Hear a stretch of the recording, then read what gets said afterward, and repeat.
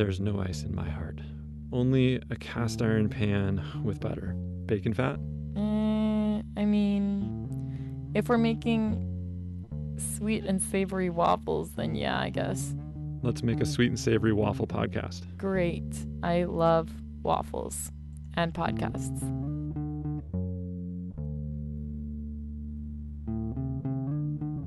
This is Oil and Water Relay. I'm Joe LaVisca. And I'm Rachel Dunkeld. Oil and Water Relay is a conversational space where we sift through recent news about Keystone XL and related oil and gas projects from around the U.S. and the world. This is a chance for us to share our emerging insights and pass the conversation on to you, our listeners. Tune into our feature-length podcast, Oil and Water, for in-depth stories on Keystone XL, including interviews and stories with people impacted by the pipeline. Each episode, Joe and I will talk through a handful of recent news stories, summarizing the basic points of the story and offering our interpretations. We're recording this on Monday, January 25th, 2021, and to find each Oil and Water Relay episode, go to our website at oilandwaterpod.com and click on the episode's link, or follow the links in our social media posts. All right, should we get started? Yeah, let's get started.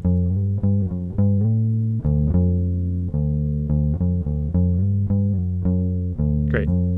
So the first article we have in front of us is from The New Yorker, written by Bill McKibben, and it's called Joe Biden's Cancellation of the Keystone Pipeline is a Landmark in the Climate Fight. So McKibben wrote this article for The New Yorker on January 20th of this year, and in proper Bill McKibben style, he lays out the foundation of the issue that's in front of us. So Keystone XL has been a political ping-pong match since 2008. And it's likely now dead for good. This pipeline was already known as the zombie pipeline, and that's because it has been killed and revived so many times over the years. So at this point, I'm not sure that we can really know for sure that its legacy is over, especially when these pipeline projects are all tied to federal permits. Yeah, McKibben writes, in his first hours of office, Joe Biden has settled, almost certainly once and for all, one of the greatest environmental battles this country has ever seen. And McKibben suggests that KXL reflects the broader narrative of the U.S. environmental story in the 21st century. And that's of a growing public awareness and acceptance that human-caused climate change is worth our efforts to mitigate, and that oil and gas infrastructure projects like KXL have an impact on our communities and climate. Yeah, so I was surprised to find that the primary opposition to the KXL was actually regarding the community impact that it would have on First Nations people and farmers within the communities in Montana, Nebraska, and further south. The narrative of the Keystone XL has had such a strong climate spin to it that overshadowed that initial opposition. Here we have a project that has drawn opposition from multiple different communities. We have the indigenous communities, farmer communities, environmental groups, and more. Those two things, community impacts and environmental impact, are closely intertwined. Those movements have become flashpoints for us, and it's important to recognize and remember that that is the primary concern. Our livelihood depends on being able to survive in the social climates that structure and shape our lives, as well as being able to survive on an evolutionary scale within a context of an environment that's changing.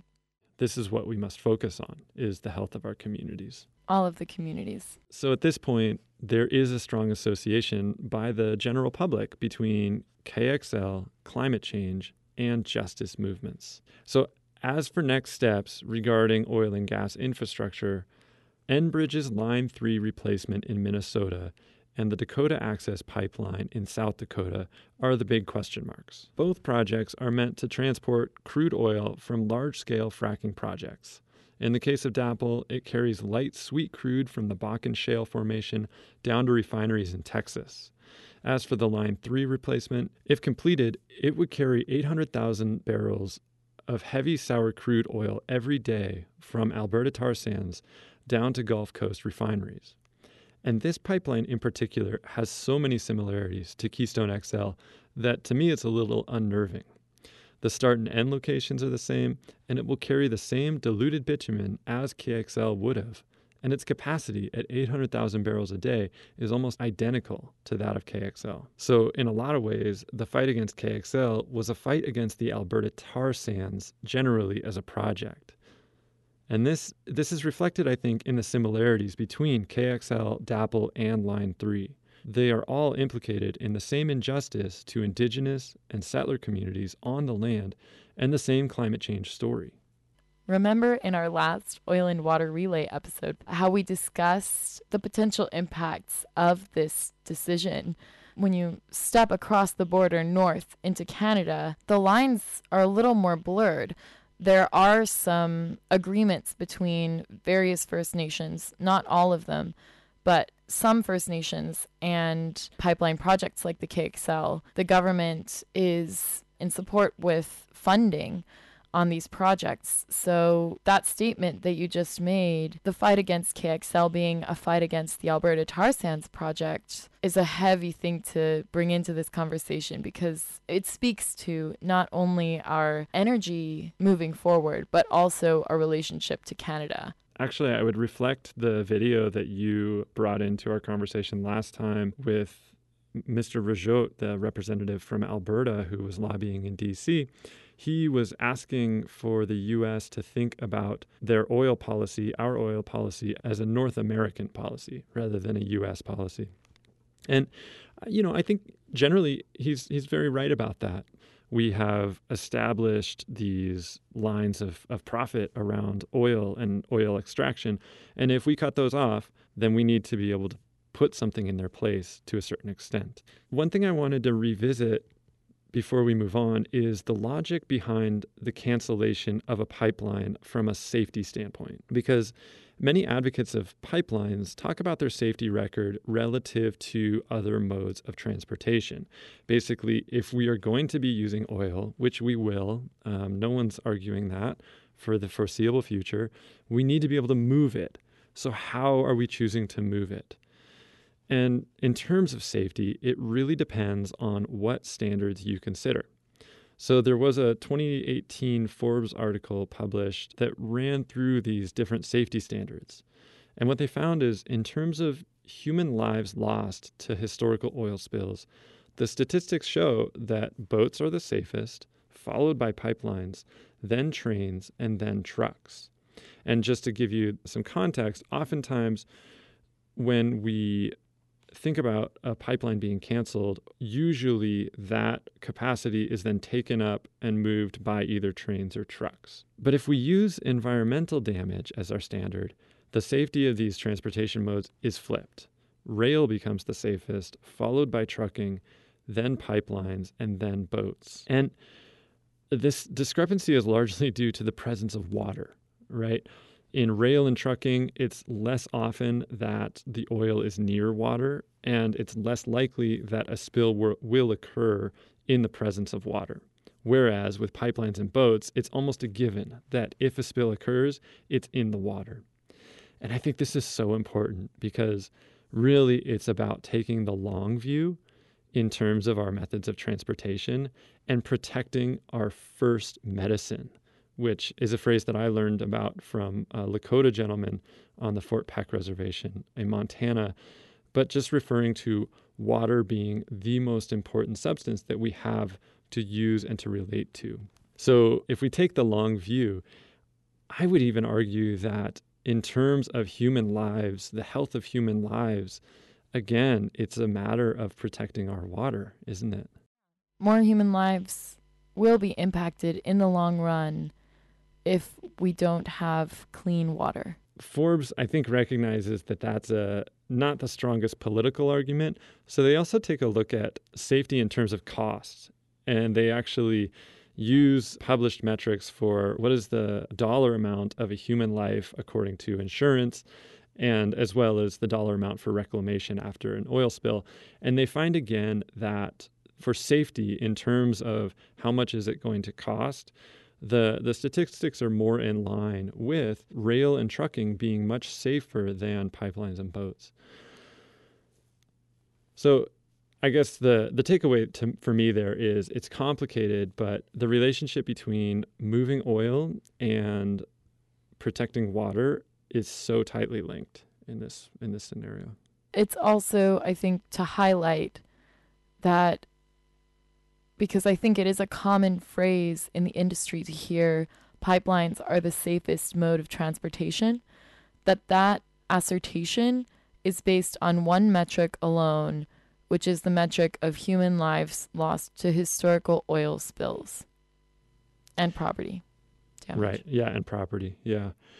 Yeah, and something that's not mentioned in that too is pipelines are the fastest and most efficient way of moving oil, which I think is actually the crux of the issue. It's the implicit, the elephant in the room here, because oil pipelines allow oil companies to move their product cheaper and quicker. And that means more profit, but it also means more risk. And that's what we as the public, the people who are affected by spills, that's what we see is, it means faster oil moving, more risk for spill.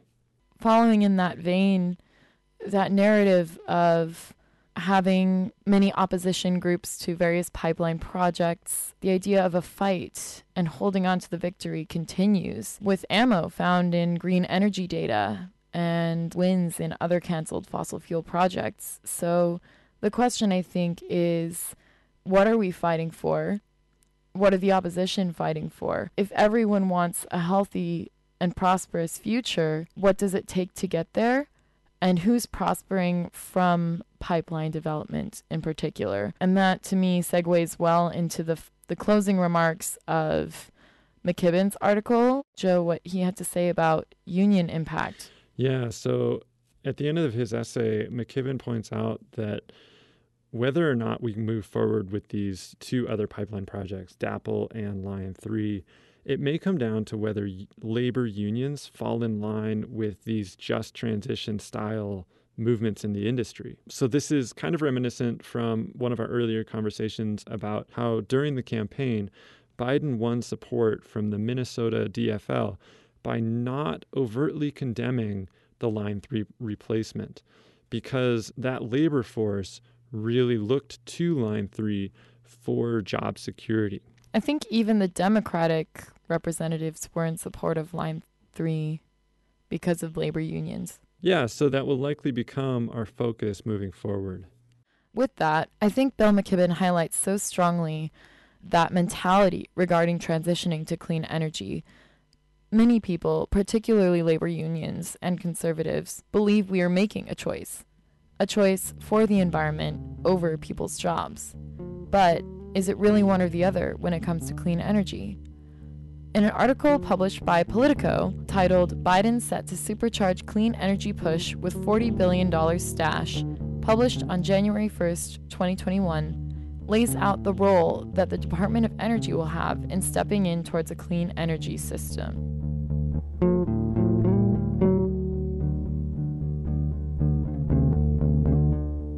Big moves this week on the Biden-Harris front. We saw a lot of executive orders signed, and that was everything from canceling KXL, which we've mentioned previously, to signing the Paris Accord, as well as rejoining the World Health Organization. So those executive orders are first steps, and government agencies such as the Department of Energy will take those building blocks and start laying a foundation for a shift to clean energy. According to our article. So as they take office, the Biden and Harris administration have two priorities regarding climate change. Their first is to revamp the economy following the pandemic. And the second is their follow-through on climate pledges, specifically relating to energy. So there were a couple of different pledges that they made. First was a net zero on the power grid by 2035. And the second, a net zero economy-wide in the United States by 2050. Hey, Joe, do you want to explain the difference between net zero on the power grid and net zero economy-wide? Oh, yeah. Well, I think the production of electricity is always tied to CO2 emissions. And so that pledge particularly is aimed at reducing and actually neutralizing CO2 emissions by 2035 of the production of electricity in our country. But then we do so many other things beyond producing electricity that produce CO2 emissions, right? And so that might be what comes out of your tailpipe, but also any sorts of emissions associated with the work that you do or your lifestyles, right? Like I drive to a trailhead to go hiking, and there are certainly climate emissions associated with that. So those climate emissions, hopefully by 2050, will be reduced to a net zero. So what's the plan? Well, according to this article, it's a $2 trillion climate and infrastructure plan that includes the transportation sector, buildings sector, research into energy storage, carbon capture, and the utilization of up-and-coming technologies, as well as setting standards for appliances, which is an interesting part of the Department of Energy that I didn't really know about, actually.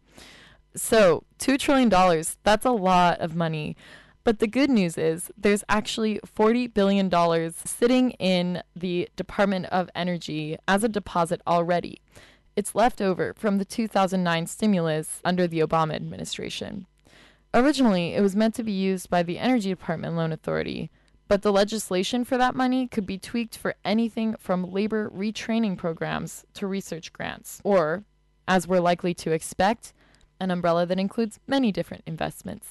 Those goals show that, according to Politico, a clean energy transition could actually help the U.S. economy survive the pandemic by driving demand for new technology and creating openings in the job market in the transportation, construction, and research sectors, just to name a few.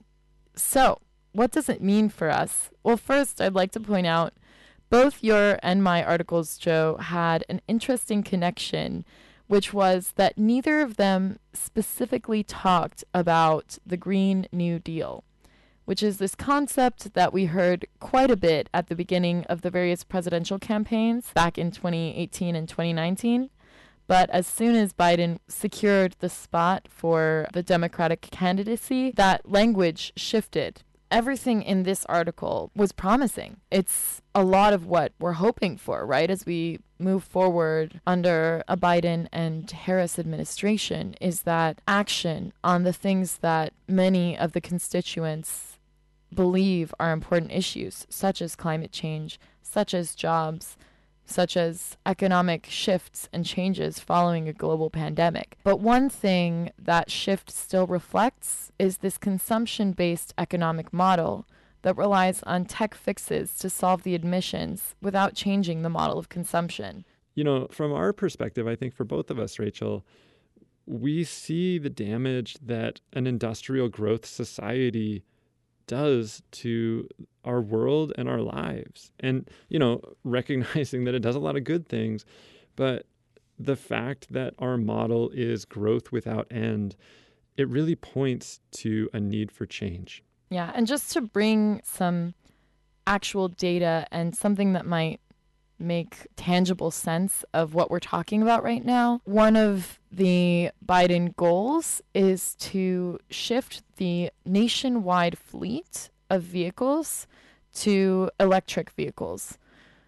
Imagine the kind of investment in technology that implies, an investment in metals, precious metals that go into building batteries, new kinds of mechanic and auto body shops that need to be created to cater to an electric vehicle only. With the clean energy future, the underlying implicit assumption is that we will continue growing our economy.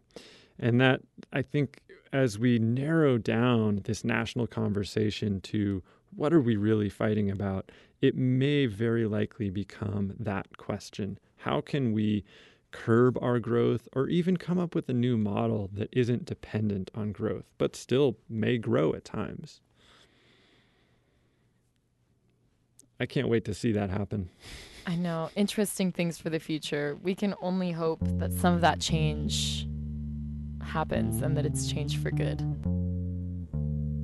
Well, thanks, Rachel. Yeah, thank you, Joe. Check the show notes for all the links to the articles we talked about this episode. Remember, check back for our feature-length podcast, Oil and Water, for in-depth stories on Keystone XL and other oil and gas infrastructure projects, including interviews and stories with people impacted.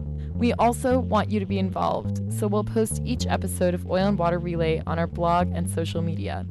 We encourage you to write in your thoughts and comments. In particular, we want to hear what you think. How is your relationship with the fossil fuel industry changing as you learn more? Oil and Water is an independent project of the Systems Zoo, an educational collaborative making high-quality media for critical thinkers. Oil and Water Relay is created and produced by me, Joe LaVisca, and Rachel Dunkeld. That's me. Music by Alexi Desmarais.